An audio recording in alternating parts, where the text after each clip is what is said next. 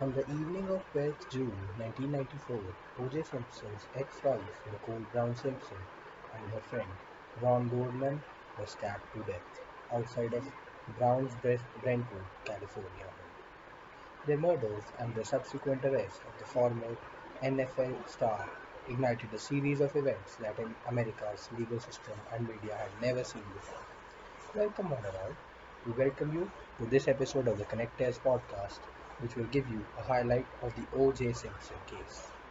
So, let me give you a picture of what exactly happened on the day on which the murder took place. So, after attending her daughter's dance recital, Brown has dinner with her friends and family at the Brentwood restaurant Mezzaluna, where Goldman works as a waiter.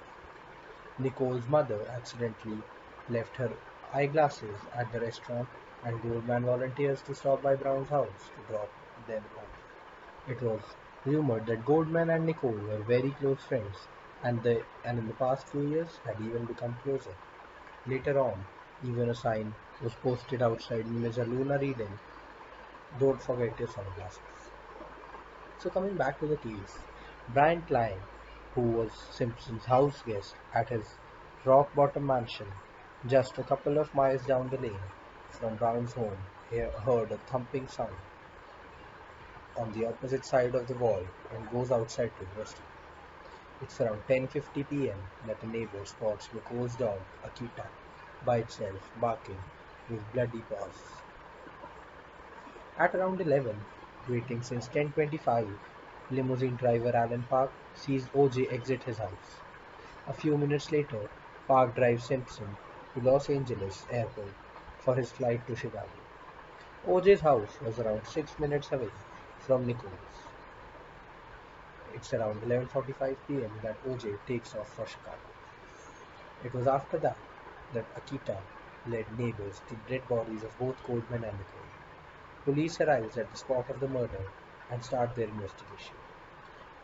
It was around 4:30 in the morning that police reached Simpson's house to find blood-stained socks of Miss Nicole and blood-stained glove, one hand of which was found near Goldman's body. When informed that his wife had been killed, Simpson did not ask how, when, or by whom.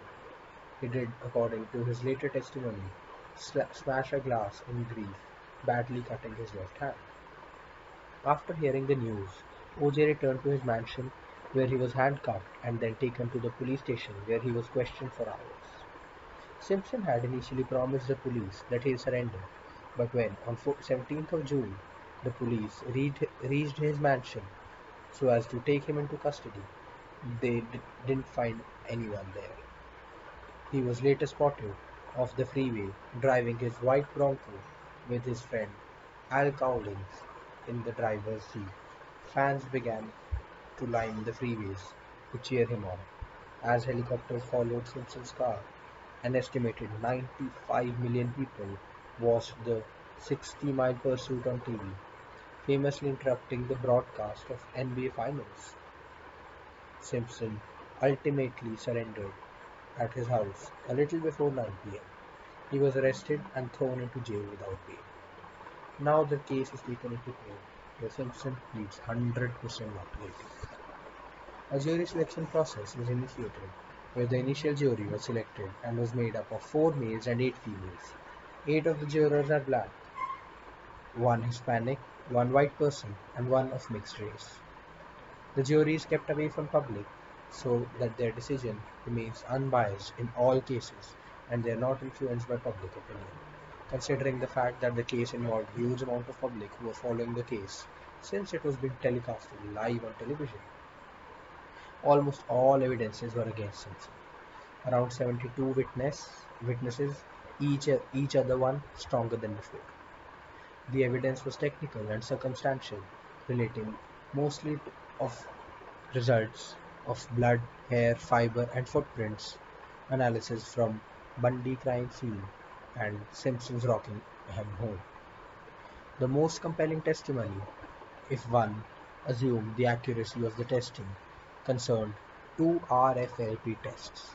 So the first test indicated that the blood found at the crime scene could have come only from 1 out of 170 million sources of blood, and that O.J. Simpson fit the profile. The second came from the blood on two black socks at the foot of O.J.'s bedroom. According to the prosecution's testimony, only 1 out of 6.8 billion sources of blood matched the sample. Nicole Brown Simpson might well be the person on earth where blood matched the blood found on the socks. On cross-examination of prosecution's DNA expert, the defense had little choice but to begin to develop the theory that either the blood samples were contaminated or they had been planted by corrupt police officers. A few prosecution disasters had surely taken place.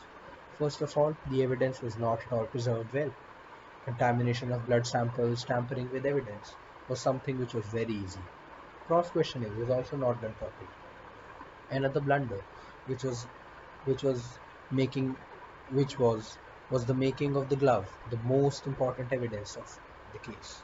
The prosecution asked Simpson, in full view of jury, to try on the gloves worn by Nicole's killer. Simpson seemed to struggle with the gloves, then said, "They don't fit. See, they don't fit." Later it would turn out that there were good reasons why they didn't fit. The gloves might have shrunk because of the blood while preserving.